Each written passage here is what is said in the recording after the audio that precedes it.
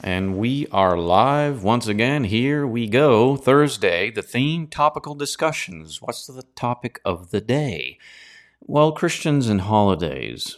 You know, we got to do this every year, maybe once or twice a year. We have to have ourselves a conversation about Christianity, our walk in faith, following our Master Jesus Christ, in relation to the holidays that you and I might find active in our communities, and from various geographical locations. You know, the Western world has their traditions, they have their holidays, and so does other locations in the world. It may not be the same ones, but in one form or another, you have yourself various days that are held or esteemed above another for the purpose of whatever.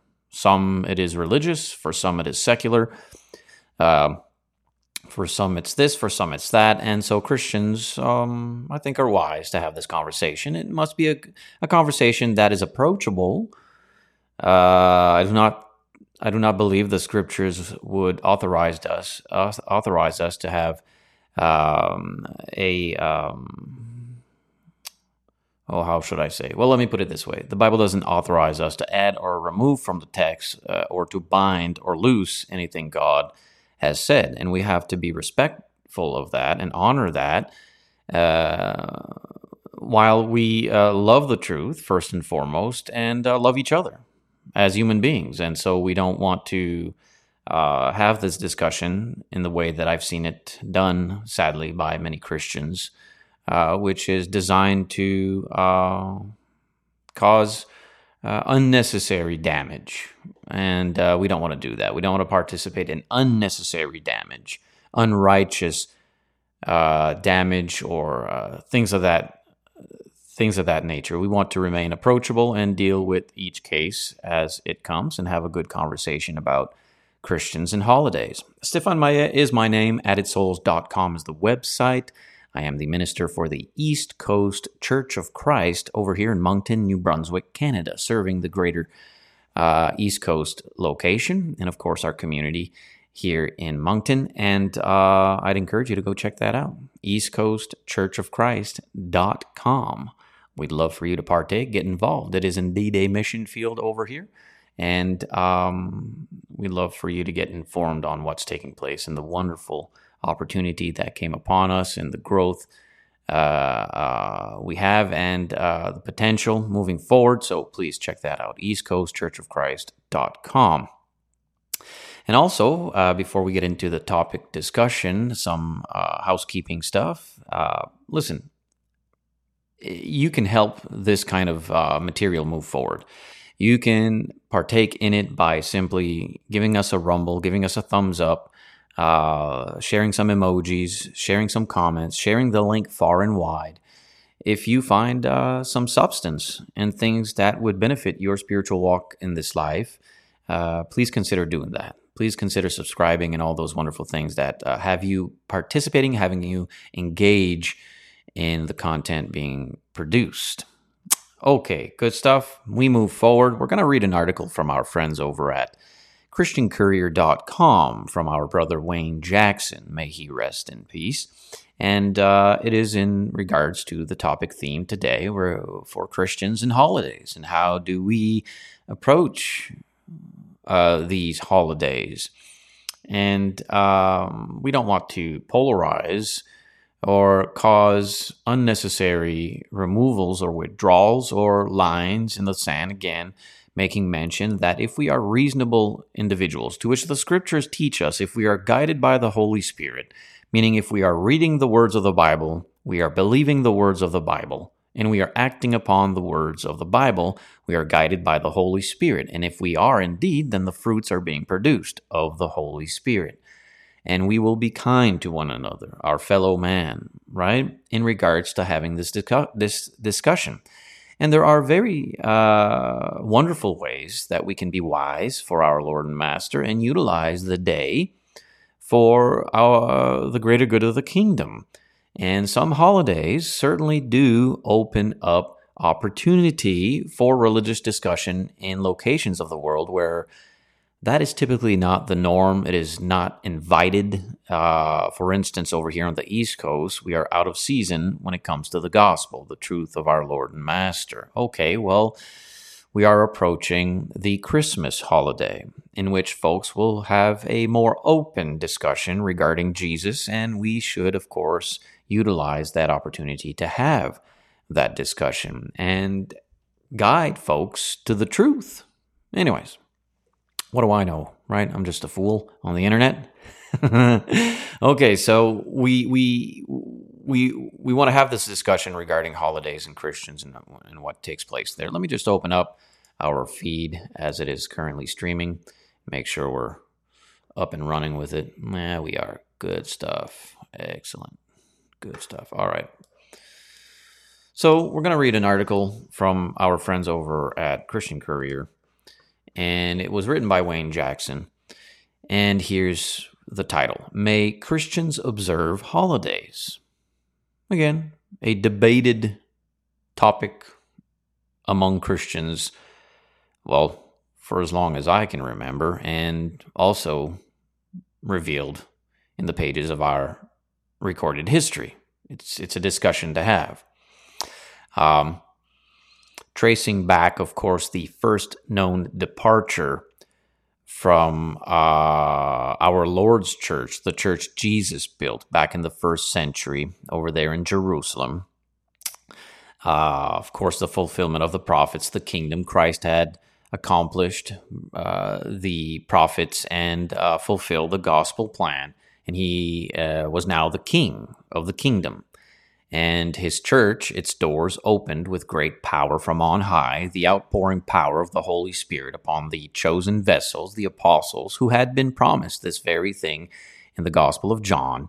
And on the day of Pentecost, over there recorded forevermore time in the pages of Acts chapter 1 and 2 and following, we see individuals becoming legal citizens of the kingdom to which Christ was now crowned king. And there were conditions of entrance, all having to do with love for God and repentance and obedience to the gospel.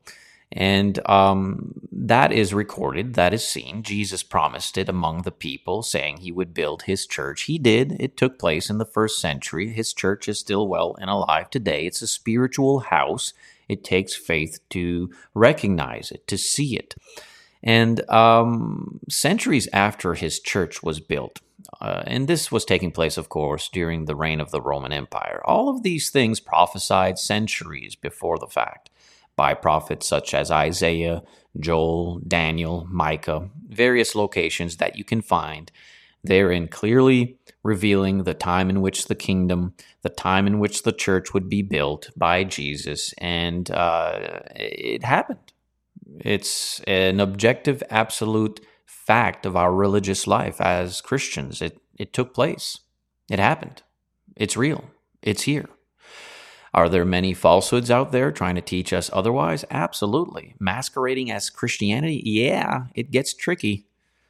But if we go to the Bible and the Bible only, we will know the truth and it will set us free. That's why you need, listen, I'm giving you a bit of wisdom that I had to learn the hard way as well. Any religious group who calls themselves a Christian group but does not utilize the 66 books of the Holy Bible as the sole source of inspired religious authority in their lives, friends, you need to, that's a red flag. That's a red flag. When you see someone not going to the Bible for their authority, that's a big red flag. And that brings us again to the discussion we're having and the first known departure, which was, of course, prophesied by the scriptures to take place. And it did take place. It took place centuries after Jesus had built his church. What took place centuries after Jesus had built his church is a departure involving elders of the church Jesus had built who had become contaminated, if you will. They had compromised their faith as the leaders of local congregations, and they got involved and in fellowship with Roman powers within leadership. And so what happened is they tried to create, well, they didn't try, they managed to have it happen, obviously, but they created a universal religion.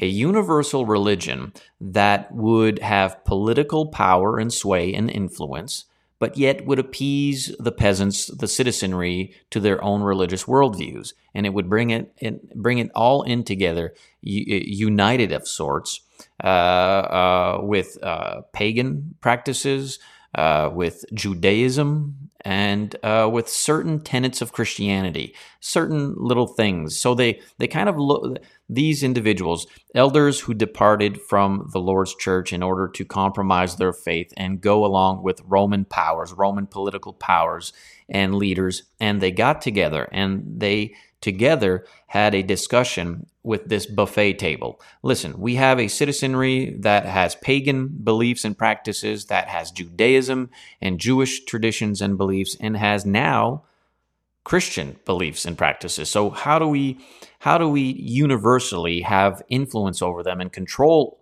of the people so that things don't get out of hand and we can have the opportunity to pretty much guide the direction of the citizenry? Well, we're going to create a religious body and influence, or a religious body and entity that will indeed hold dear to everyone's perspectives and worldviews, and it'll be a universal religion. And of course, you and I today know that to be the Roman Catholic Church, Catholicism. Now, Catholicism and the Roman Catholic Church is not the church Jesus built. But if they tell you that, you'd have some questions. And they don't want you asking questions. They just want you to follow what they tell you. And you're going to do that when they tell you that what they say comes from God. So trust your priest, trust your cardinals, trust your pope, that kind of stuff.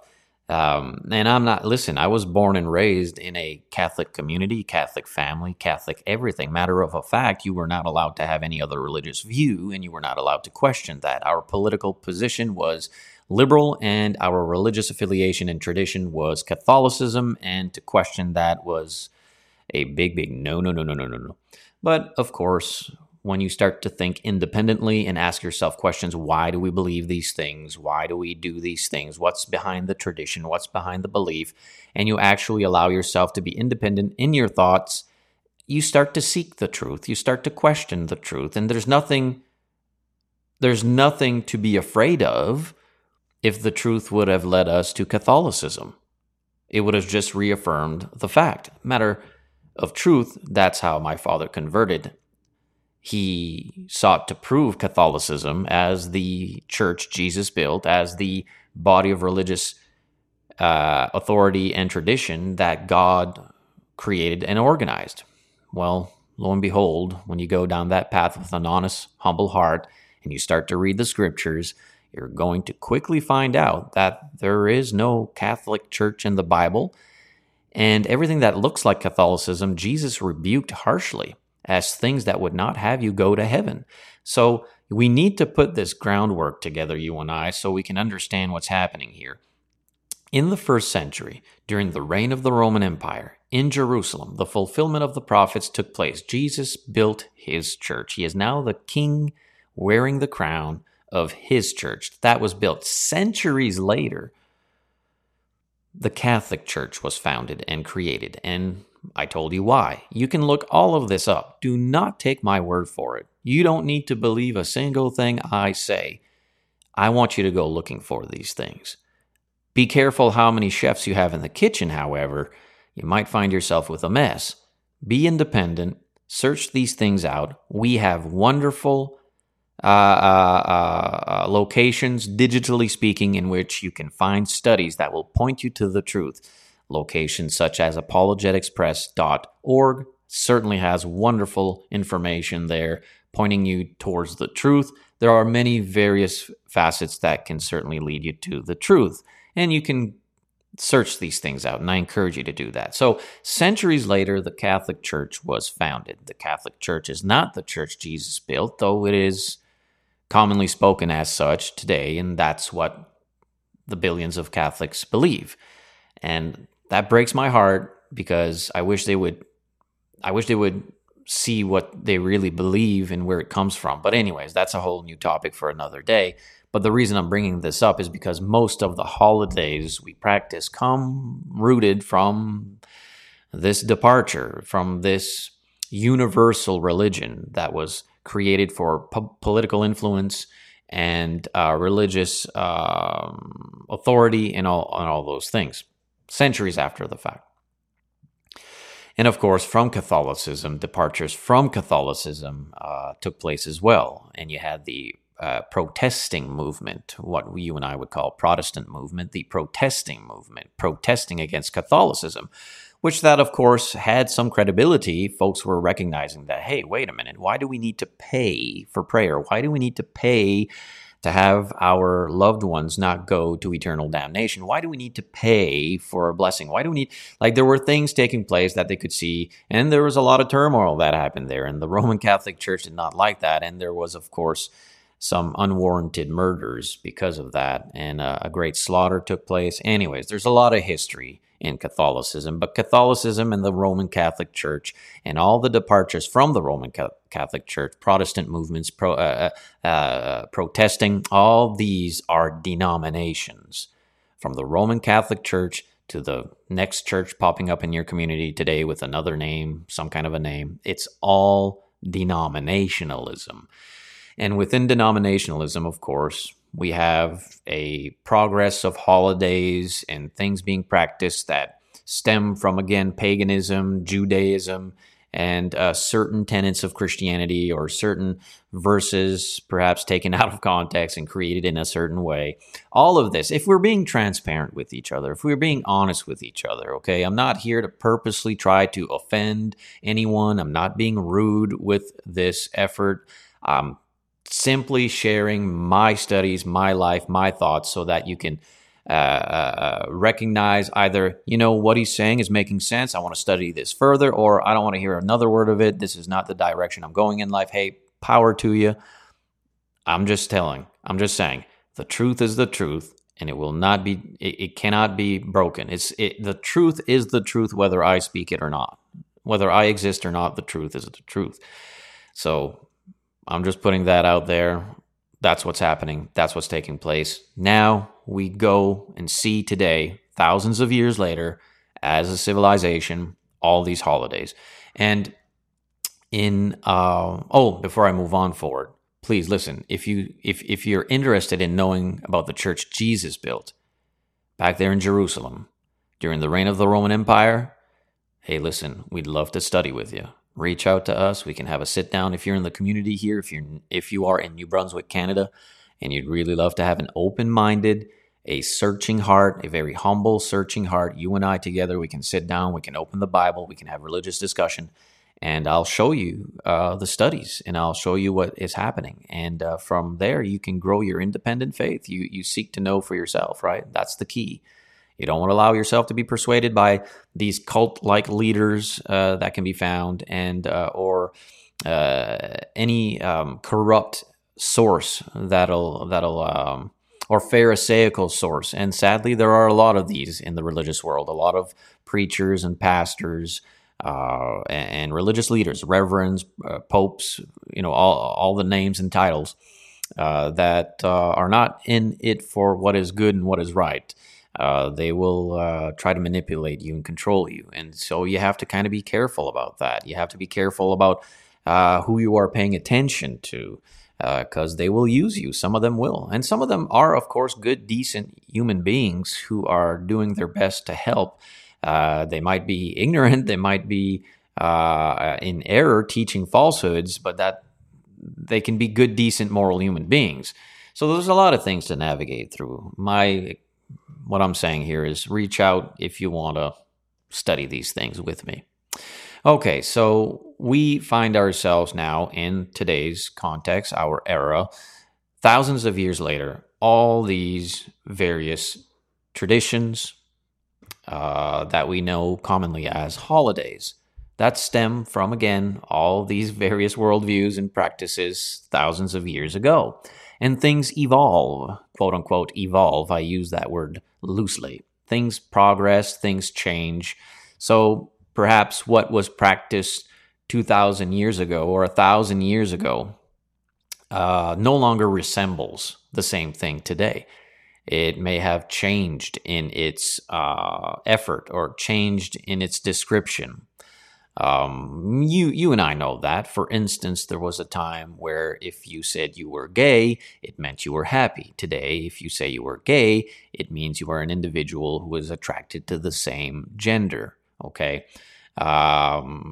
You see where I'm going with this? I could go on and on. There are many things like that. So it's kind of the same with holidays.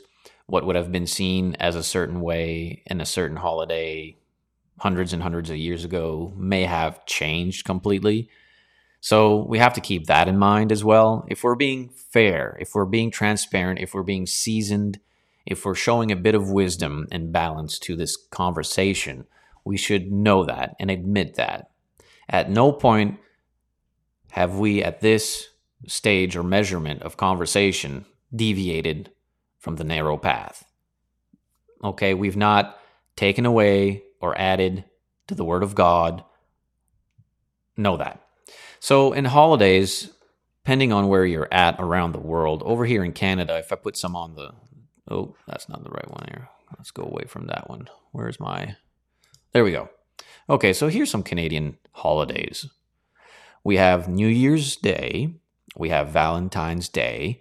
We have Family Day, St. Patrick's Day, Good Friday, Mother's Day, Father's Day, Victoria Day, Canada Day, Civic Holiday, Labor Day, Thanksgiving, Halloween, Remembrance Day, Christmas Day, and Boxing Day, okay, known as holidays.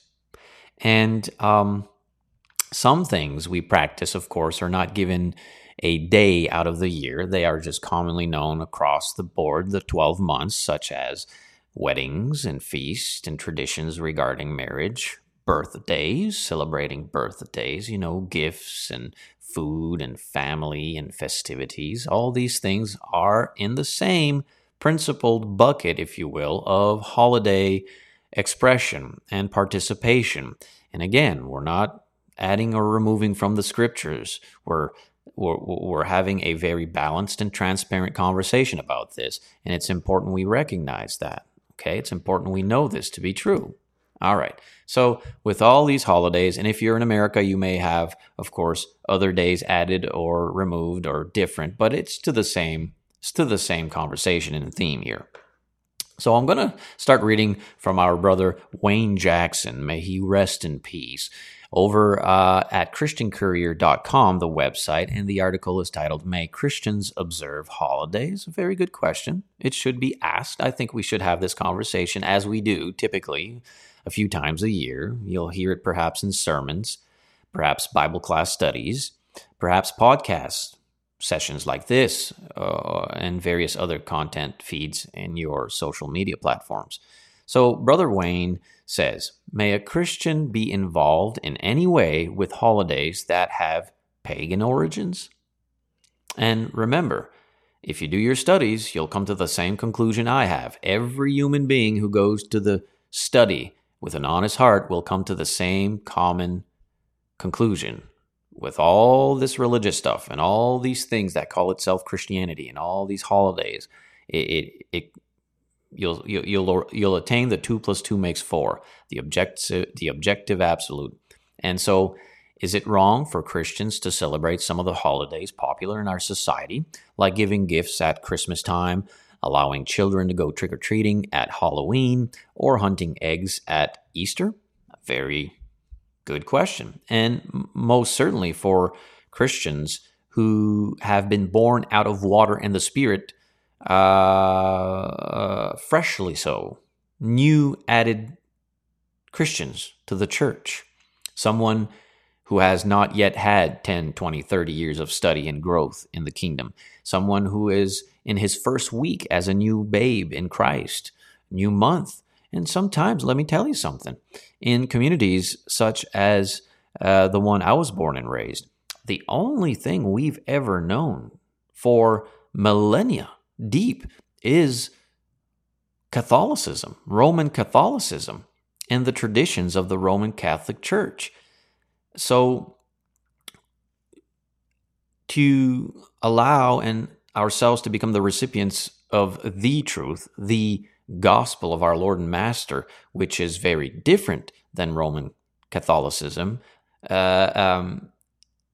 it's difficult when we convert to Christianity away from denominationalism because we've got ourselves millennia of tradition and ancestry passed on, and we are loyal to that. We love our ancestry, and we feel a sense of betrayal when we leave denominationalism, departures from the truth, masquerading themselves in the community as Christianity. And I know this might sound offensive, but this is the truth one must come to know if you are to be set free. It's difficult as a new child in Christ, one who has converted, to simply come up out of that water, washed by the blood of Jesus Christ, forgiven of sins, added to his kingdom, to let go the many decades and centuries and millennia of a certain religious practice, holiday, custom, ritual, shrine, all of that kind of stuff. So we need to be patient with each other is what I'm saying ultimately.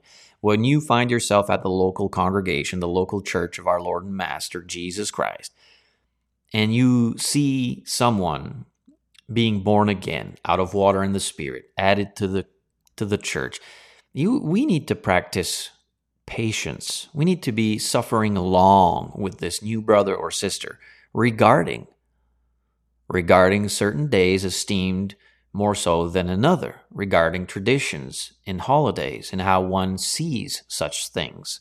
We know that from the instruction, of course, Paul spoke to the brethren in Rome. Chapter 14, I believe, is the location there with that information. And we need to know that. So, okay, back to the article here. It says, is it wrong for Christians to celebrate these things? Well, in considering the issue, he says, several things should be kept in view. And again, I should say this, Brother Wayne Jackson has a bulk of information and wonderful commentaries and articles, and he is well respected among Christians. But that don't mean he's perfect, meaning an inspired man. He is not or was not directly governed by God, miraculously so. He's like you and I. He's a human being. And there are things he has written that I do not personally agree with from my studies. However, I assure you, nothing Brother Wayne has written do I disagree with when it comes to the doctrine of our Lord and Master. When it comes to the doctrine of our Lord and Master, he and I and all Christians who are faithful to the common faith given to us in Jude 3, listen, there is no withdrawal, there is no removal of fellowship. We are one. Now, regarding academic pursuits or matters of one's own personal opinion, conscience, judgment, scruple, yeah, we probably disagree on some of those things. But we are not enemies, and we are not out of fellowship. Those who make academic pursuits, matters of scruple, opinion, conscience, to be a line in the sand and are high-driven with it, puffed up with pride, the bully, if you will, the Pharisaical type who utilizes word salads to manipulate you into thinking he or she is the only source in which we can understand the scriptures. They become the key holders, the gatekeepers. You need to watch out for those. That's a big red flag. These kinds are divisive, and they cause chaos, and they will destroy families, churches, and friendships. You have to be careful for those. That's not what we're seeing here, of course, from our brother Wayne Jackson. We are in fellowship regarding the doctrine, but we have to know that sometimes we can disagree when it comes to matters that are not doctrinal. That okay? I point you to ChristianCourier.com. You'll find a wonderful wealth of articles there and books you can purchase and commentaries. But know this. This is all I'm saying. He's not an inspired man. I'm not an inspired man. We are not inspired people.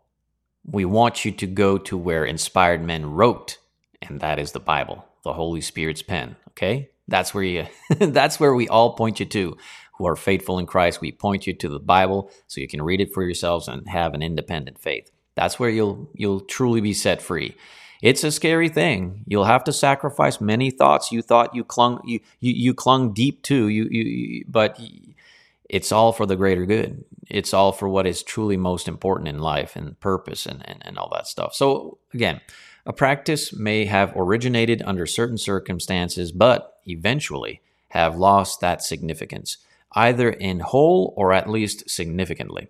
There is Bible precedent for dealing with this principle.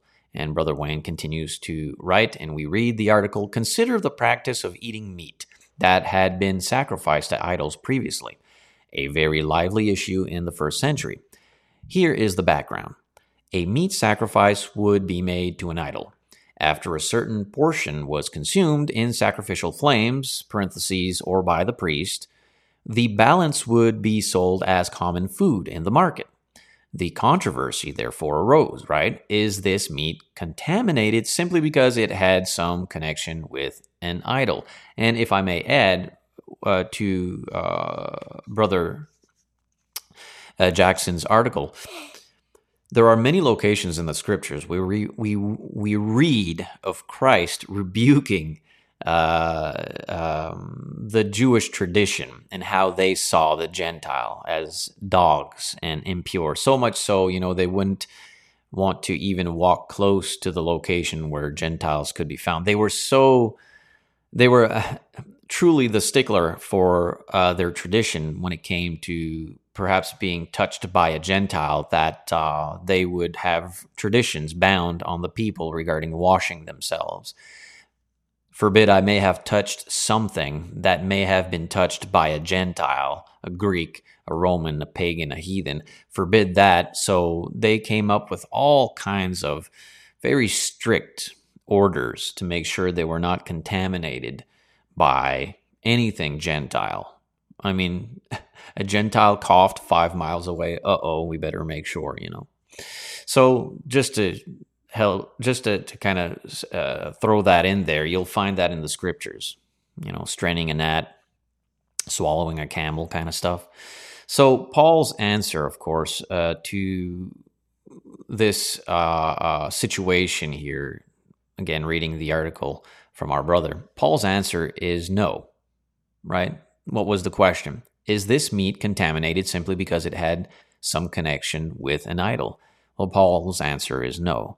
And we are instructed to go see 1 Corinthians chapter 8, verses 1 through 13. If one has, quote, knowledge, in other words, that an idol is, quote, nothing, and his conscience is not offended, he may eat of that meat. It is not contaminated merely by its former association. Yet, there is this caution.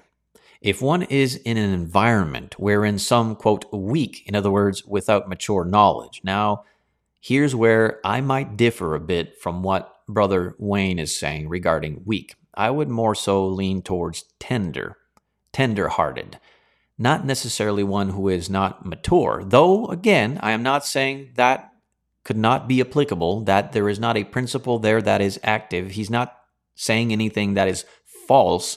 I would just perhaps add to it. I would add to the fact that some are simply tender brethren. They've been in the church 20, 30, 40 years. They know the Bible, and they live a very faithful life, but they have a very tender conscience. Obviously, if you look at me and you see, and you've been following my approach, my efforts, my work for many, many years, you'll know that perhaps my conscience is more so, how should I say, strong and not tender. A tender-hearted brother would be a brother or sister who might find offense in a great many things that you and I of a stronger conscience might not find, to be a problem or an offense, a matter of conscience. And that can be seen in both perspectives. And I'm not saying one's better than the other. I'm simply saying we live together as Christians in fellowship, even at various degrees of maturity in our conscience or tenderness or strength in our conscience.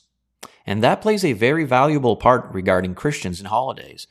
And we are wise to pay attention to that if we seek to be faithful to God. And that's the beauty of it, isn't it?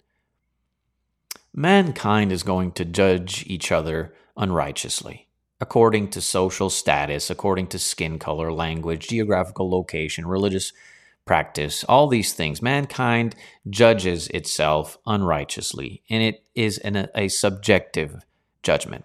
But if you and I adhere to the guidance of righteous judgment, to the standard of God's command and God's way of seeing us, then we'll judge each other equally.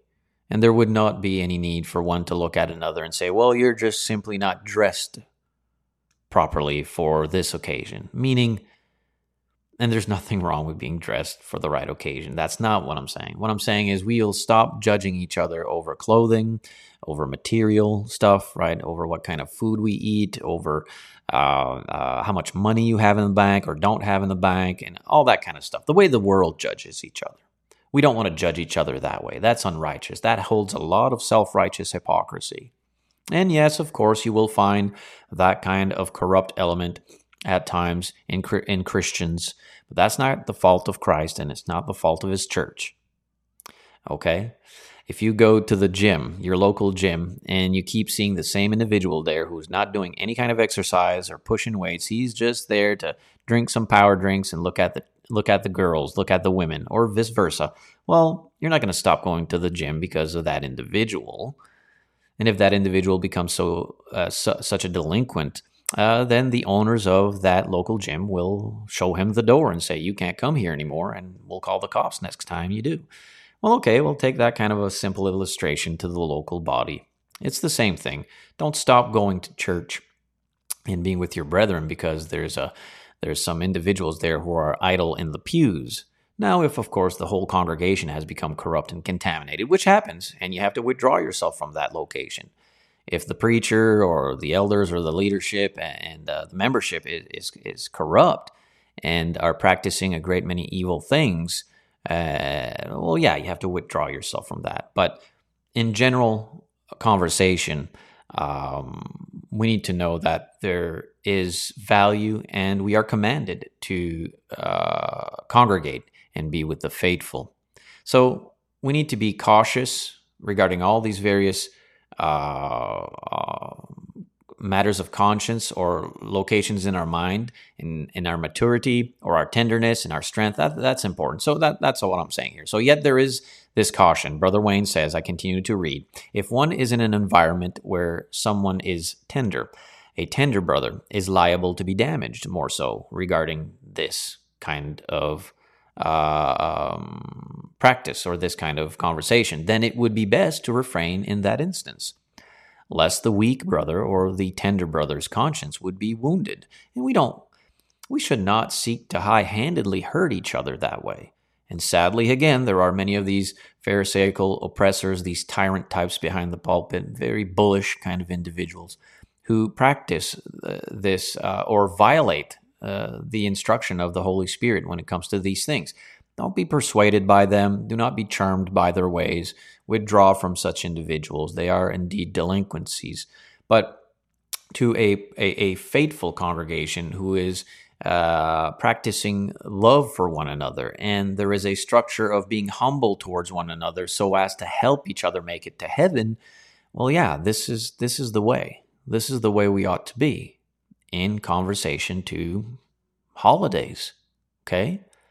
And it could be along the lines of a meal. And if we've said this illustration a million times, if someone were to convert from Islam, well, this brother or sister in Christ now, they might have great offense in their tender conscience regarding certain foods we eat.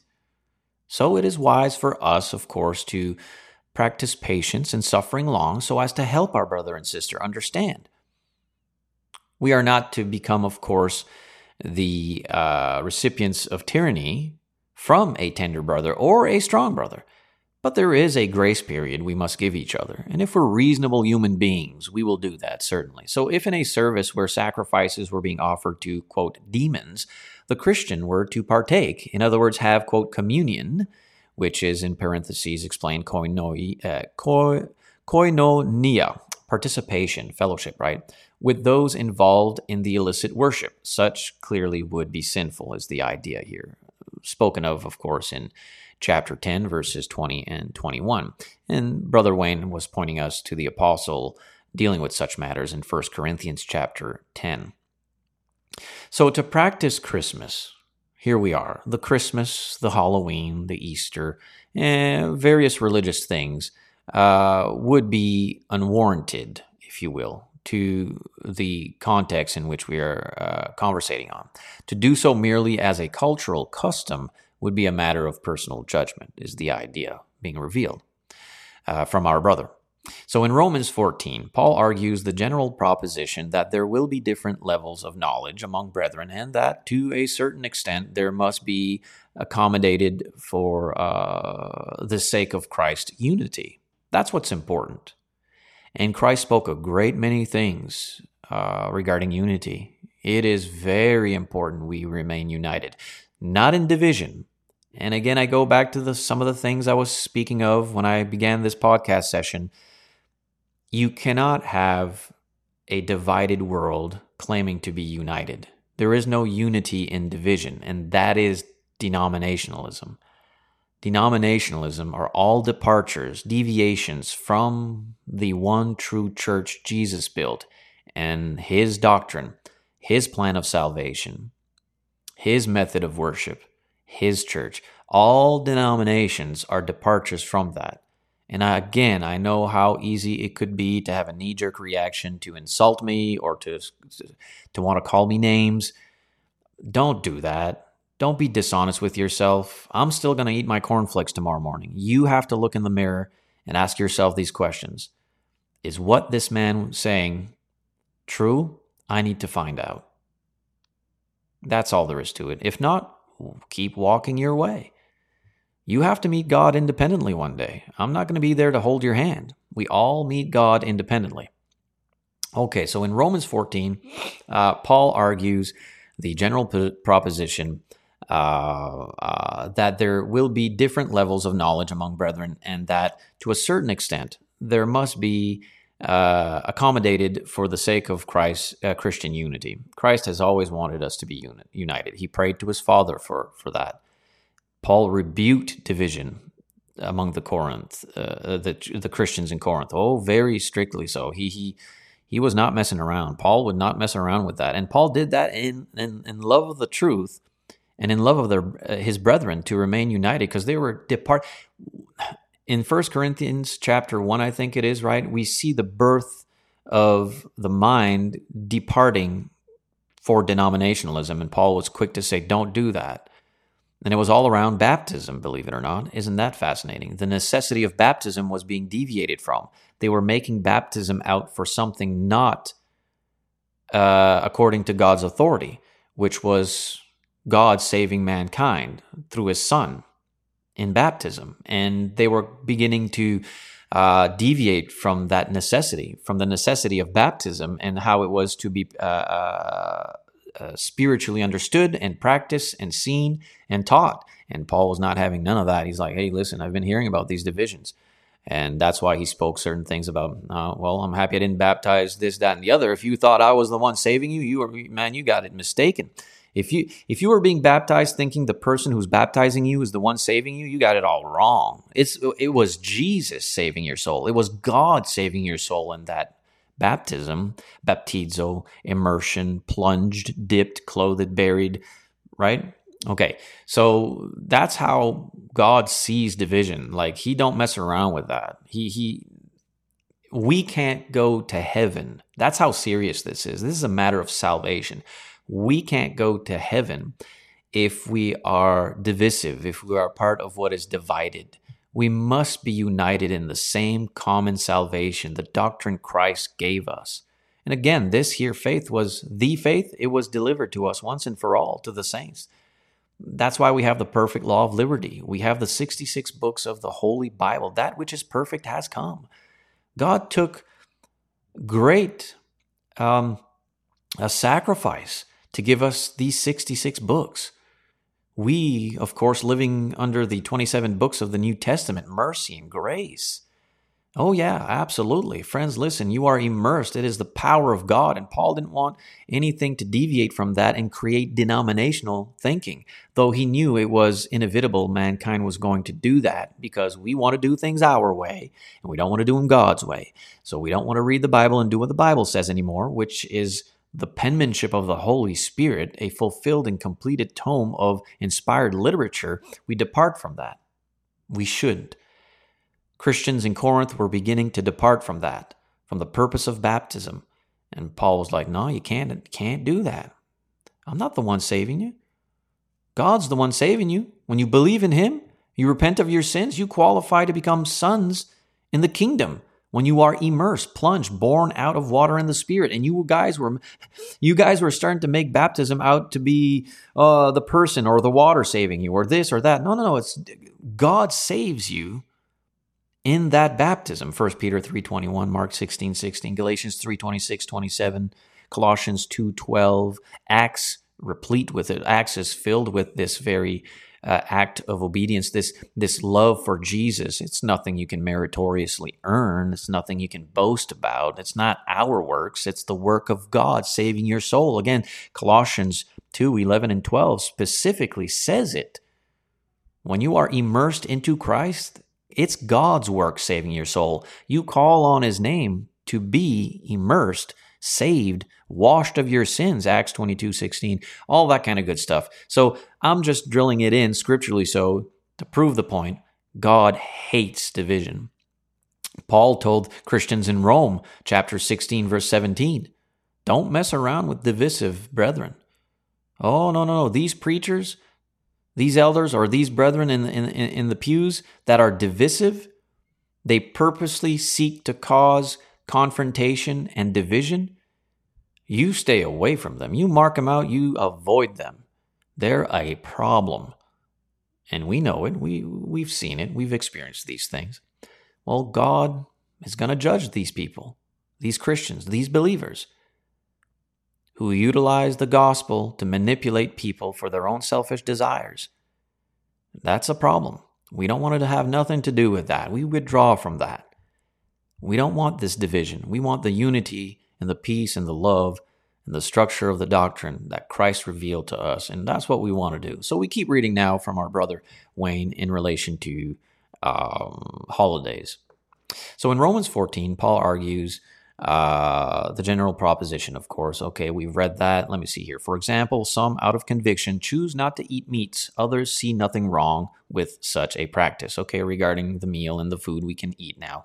The apostle instructs that neither individual is to, quote, set a knot the other. No man is to create a law in areas of expediency and then demand that all others submit. Again, that's what the tyrant does. That's what the self-righteous Pharisee does. And friends, it pains me to say this, but be careful. These kind of brethren are in the local assembly at times. They creep in through the window, they take advantage of friendships, and they cause much pain and sorrow. And they are bullish. They are kind of like cult leader stuff. They are cultish. They are governed in such a way that they will intimidate you and they will embarrass you if you dare challenge their hypocrisy or reveal the truth. They will slander you. They will bear false witness. All these things. It pains me, but we all know the influence of the devil is going to really try to destroy the unity that faithful Christians have. And I plug this in. What a blessing it is to be part of the East Coast Church of Christ here in Moncton, New Brunswick. What a blessing it is. We are a united group, like-minded in judgment. We love each other very much so. We are a strong family. We are a faithful family. God called us out from corrupt sources, from manipulative sources, has made us a united, beautiful body of believers. And hey, man, I want you to know that. You can reach out to us and you can be with us. You can study with us, learn with us. We're family and we're growing. Okay, so unity. The apostle, of course, instructs that neither individual is set to anoint the other. No man is to create a law in areas of expediency and then demand that all others submit. That's the Pharisaical way, right? They come up with these academic pursuits or traditions, bind it as law, and they are very good. They were very good at keeping their loyalists loyal to their ways. They knew how to manipulate the law to their agenda. Anyway, so if an overt act of transgression is not the issue, peace must prevail. Okay? Most folks who are rather sensitive about these cultural practices, these holidays, are not consistent entirely in their own conduct, Brother Wayne would say. Consider, for example, the celebration of birthdays. In ancient Egypt, the birthdays of the pharaohs were considered as, quote, holy days. And what is holy? Truly, I think a great many of us are ignorant of the word holy. I had to learn these things. Well, holy simply means set apart. That's set apart, different. You know, I have 10 apples. One of these apples is green. I'm going to take the green apple, set it apart so that it's different. It's called out. It's been put in a different location. It's different. I prefer the green apple, let's say, out from the other 9 red apples. I love the red apples. They're very tasty. They're sweet. It's good nourishment, wonderful fruits. But I'm going to take the green apple and set it apart, set it aside, and make that one the special apple, so that once I've eaten the 9 red ones, I'll have the green one. And the green one, well, we're just not going to eat it. We're going to have a certain prayer for it, and we're going to have, I don't know, maybe we could have some lights, maybe we could have some family over, maybe we could have some music, maybe we could do these things to enrich our joy in the day while we go and eat this green apple that we set apart, we set aside. It's different. It's holy. Holy. Does this mean if a man in this era, maybe I'm jumping here somewhere. Where am I? Okay, yeah. Consider, for example, the celebration of birthdays. In ancient Egypt, the birthdays of the pharaohs were considered as, quote, holy days, with no work being done. Okay. Moreover, as John Lightfoot noted, quote, the Jewish schools esteem the keeping of birthdays a part of idolatrous worship. This from literature from 1979. So does this mean that if a man in this era gives his wife a birthday present, or if we have a birthday party for a child, we have compromised our faith? Well, surely no one will say so. No one will so allege, the article would say. We practice Thanksgiving. What about that one? Is that one sinful? See, we have to really, I understand what Brother Wayne is saying here. You're going to find yourself in a hypocrisy. You're going to be found pinned in a dilemma if you start to pick and choose which one you want to say is good and which one you want to say is bad, or which one you want to say is lawful and which one you want to say is not lawful. Like, you cannot be inconsistent with that. You can't say you will be damned to hell as a Christian if you practice in today's understanding of Halloween or Easter or Christmas, but yet it is perfectly fine and permissible to practice birthdays or Thanksgiving or any other holy, set-apart day in its activities. I'm being fair here. I'm not binding anything on anyone. I'm sharing my thoughts, my studies, my mind with you, along with what I believe to be united with Brother Wayne. So, we keep reading. What about the man who takes his wife out for dinner and gives her flowers on Valentine's Day? Has he yielded to the Romish dogma regarding, quote, Saint Valentine? When we place flowers on the graves of our loved ones, is this the same as the Hindu practice of putting food on the graves of one's ancestors? Does having a wedding ceremony in a church building imply that we endorse the Catholic notion that marriage is a, quote, church sacrament? Surely these queries must be answered negatively.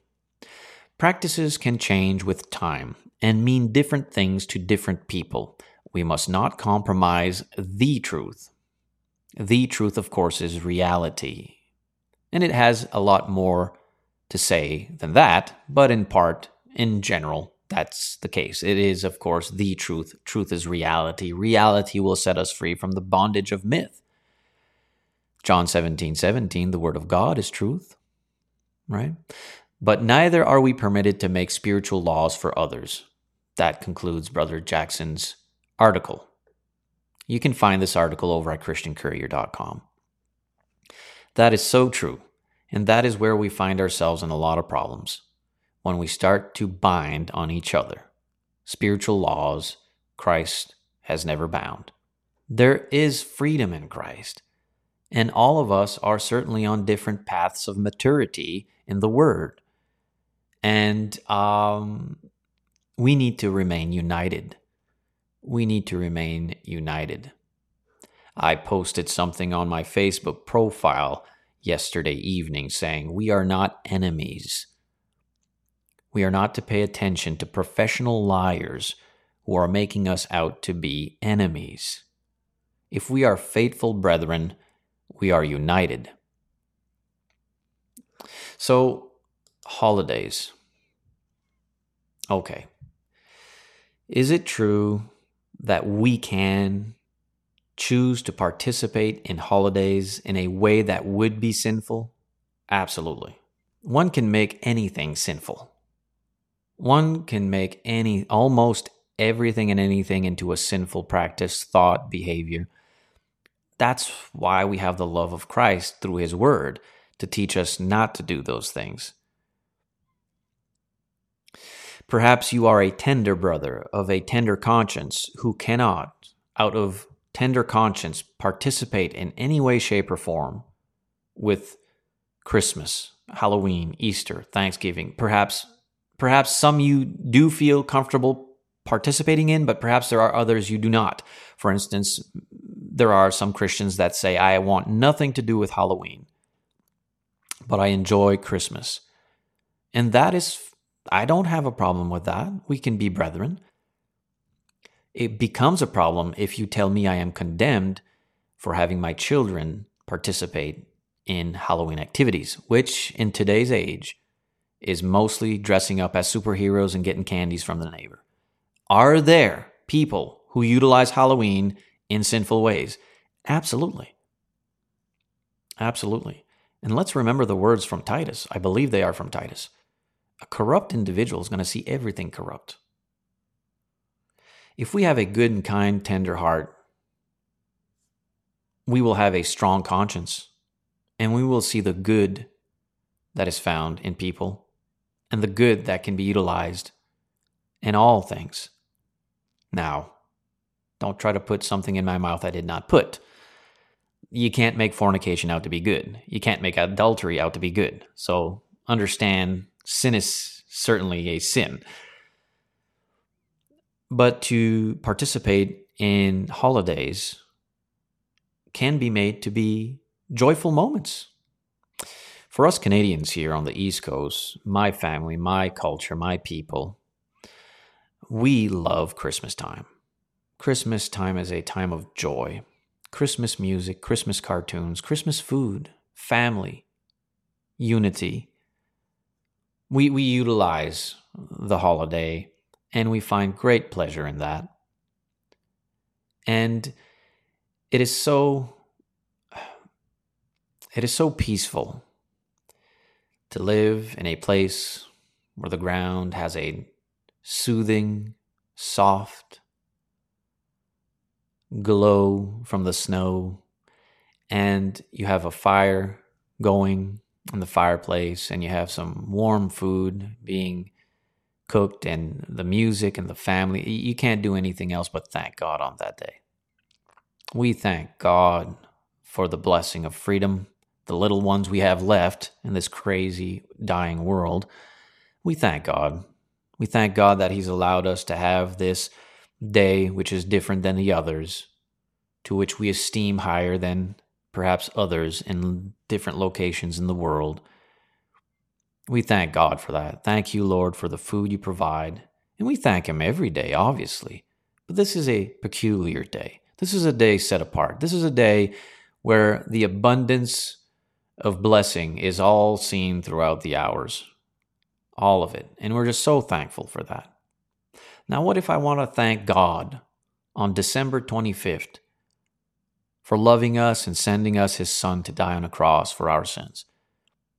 Have I violated anything? No. Are there many lies in the denominational world religiously practiced during holidays, specifically perhaps Easter or Christmas? Yeah, there is. There is. But let's not hate them. Let's just live the example of our Lord and Master and teach them in a very humble, mutual way so as to kind of call us out from anything that would be taught that would not be accurate. For instance, the big one.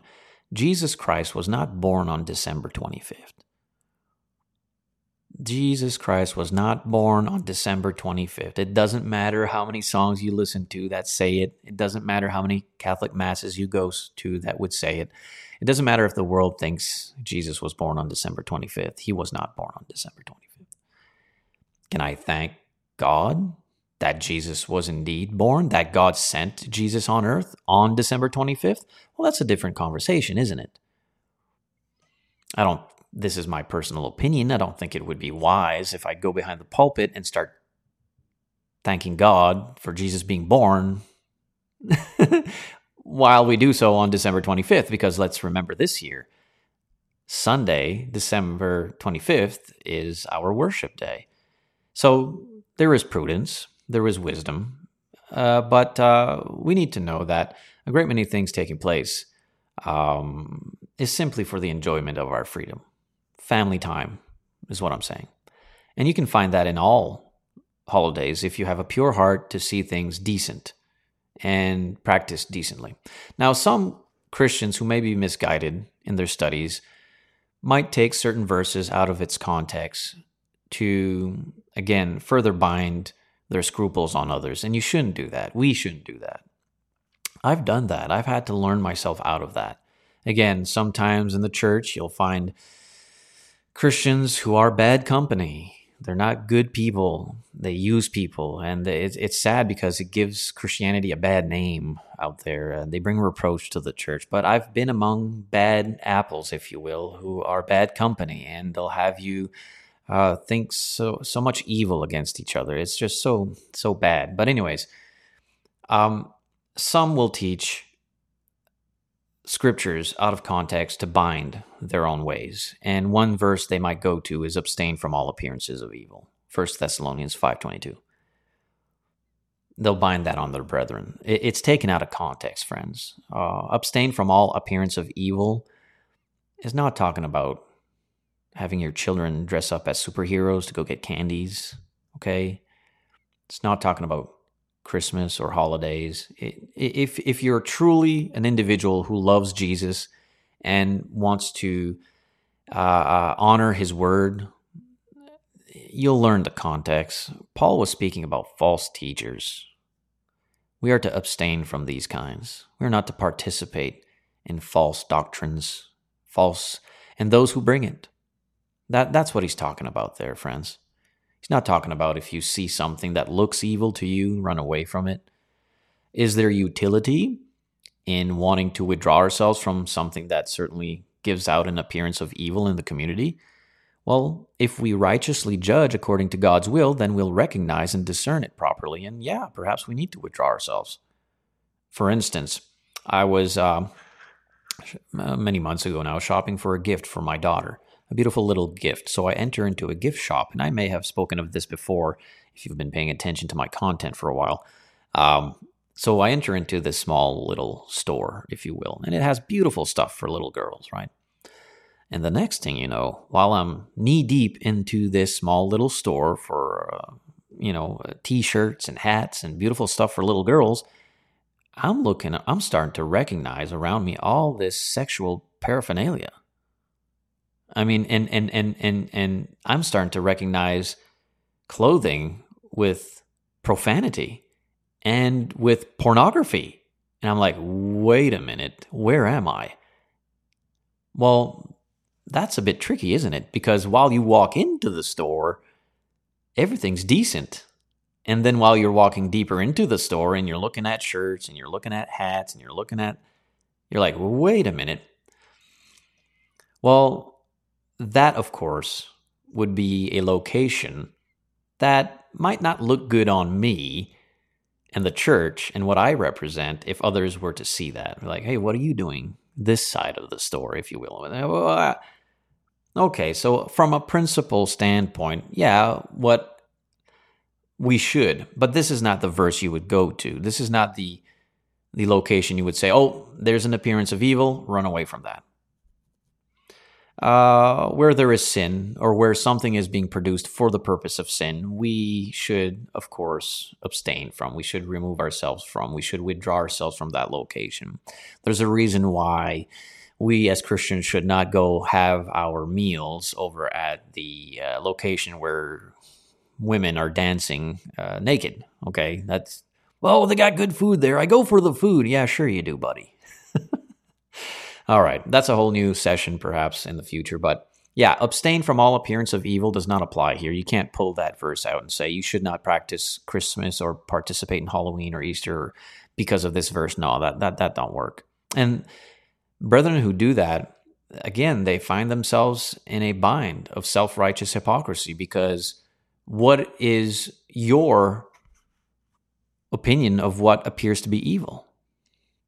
For some brethren, Christmas appears to be evil. For other brethren, Halloween appears to be evil. Okay, again, you see how we're going to judge each other unrighteously with that one? That verse don't mean what brethren, some brethren want it to mean. It just doesn't. You have to respect the context. So back now to Paul, of course, in Romans 14:5, saying one person considers one day more sacred than another. Another considers every day alike. Each of them should be fully convinced in their own mind. Now, this is not a carte blanche verse to say, see, go ahead on December 25th and practice the very same things that denominationalism would practice religiously regarding that day. That's not a carte blanche to do those things and participate in things that would be hostile to the cross of Christ and the truth of the Scriptures. Not at all. But it certainly does reveal in context that some of us take the green apple away from the 9 red apples and put it apart and have a special day for that green apple to be eaten. We decided to make December 25th a day where food and music and lights and festivities and family and all that take place. And on that day, we choose to thank God as we would thank God every other day for all the blessings we have. And if within the confines of my household we thank God for sending Jesus, then we're thankful to God for sending Jesus. I'm not going to teach he was born on December 25th, and I'm not going to practice it in such a ritualistic way or anything that would compromise my faith or bring reproach on our Lord's church. Does this make sense? Am I making sense here? Is this being fair? Right? Is this being fair with the information? You have the right to disagree with everything I've just said. There is no need for us to hate each other. But it is my strong conviction that this is indeed the way the Scriptures teach, that this is the authority we see from Christ, that we Christians, according to one's own personal conscience, remaining decent and not allowing ourselves to be compromised, can practice these holidays with love and respect for each other and remain united. What I would like to see is some brethren repent from binding their own ways upon others and going to the Bible to try to justify their divisive ways. Shouldn't do that. If you find it to be sinful to have a Christmas tree in your house, then brother, power to you. Don't have a Christmas tree in your house. But don't come condemn me and seek to be divisive with me if I have one in my house. And friends, listen, if you've migrated to our Western world from other locations in which it was seen to be evil to have Christmas activities, friends, it's important for us to learn our way into progress of unity, the way the Scriptures would reveal. I'm not going to go to a foreign country or to another location and impose my own academic pursuits or matters of conscience scruple upon you. I'll respect what you practice. This is in the realm that is permissible. We are not at any time here violating the doctrine of our Lord and Master. We are not removing, loosing, or binding. There is a balance. There is a seasoning. We are free in Christ, friends. Embrace that freedom. Embrace that freedom. And we also remember that though there are things that are permissible in our freedom, doesn't make them wise. Paul spoke those words of wisdom. Yeah, it's true, we can participate in holidays. It is permissible. But is it wise? Well, case per case situation. Look in the mirror. What is your independent faith? Stop following man and start following Christ. In John, and we'll finish this session over in the Gospel of John. There's a pretty cool verse here that I shared a few sessions ago. And in a sermon I uploaded over at the East Coast Church of Christ Facebook page, or over at the East Coast churchofchrist.com website. In John chapter, where is it now? John chapter 5, I believe. Or is it John chapter 5? Yeah, John chapter 5. John chapter 5, verse 24. I quote, it says, "Truly, truly, I say to you, he who hears my word. Who are we listening to? Whose word are we listening to? Whose word are we allowing to infiltrate our thoughts and govern our minds, our behaviors, our behavior? Who are we paying attention to? Jesus says, truly, truly, pay attention to what he is saying. It's important. He says to us that the individual who hears his word. Look, that's what it says. I'll quote John chapter 5, verse 24. Truly, truly, I say to you, he who hears my word and believes him who sent me has eternal life and does not come into judgment, but has passed out of death into life. It's a matter of life and death. Whose word are we paying attention to? Popes, priests, cardinals, reverends, preachers, elders, mom, dad, cousins, family, uncles, aunts, neighbors, co-workers? Friends, we have to listen to the word of our Lord and Master. Where do you find the word? In the Bible, the 66 books of the Holy Bible. That's whom we listen to. And when we do, we'll find our freedom in Christ. Don't be governed by a Pharisaical individual, a Pharisee behind the pulpit, a bully who does nothing but just boast of his own pride. Don't go follow someone like that. Follow Jesus. Don't follow those who want to bind, who want to add, who want to loose, who want to remove. And do not, friends, keep following the ways of denominationalism. Yes, I know. I am well aware. I have friends, I have family, I have ancestry, I have tradition, I have so many loved ones in denominations. But I love them enough to tell them the truth. You don't need to stay there. I am well aware there are good, decent people, moral, upright people in the community who are members of denominational churches. But that don't make it the truth. Things to think about. That's all I'm saying. You don't need to believe a single word I say. I'm trying to get you to go to the Bible. Check it out for yourself. Independent faith. All right. Stefan Maya, my name, addedsouls.com, the website. This is the podcast sessions. We are Thursday. We've addressed a topical discussion which needs to be addressed every so often, right, regarding Christians and holidays. Hey, listen, consider subscribing, signing up to it, addedsouls.locals.com. You can support us there. You can support the Added Souls ministry. It's desperately needed. It is appreciated and well received. You can choose your monthly threshold, how much you want to support the Added Souls ministry monthly. That is through the Maye family, my wife, my 3 little children, the Maye family, my mom, my dad, and the work we are involved in this mission on the east coast of Canada with the East Coast Church of Christ. Okay? It's good. You should think about that. You can also find me in various other locations on social media. AddedSouls.com. You'll have all the links there, if you will. Is that good? Stay focused and stay positive. I appreciate your viewership. Till next time, Lord willing, tomorrow. Oh, yeah. Look at the itinerary. Look at the Monday to Friday themed days. You might find a day in there you like. You might like all of them. Good stuff. Peace out.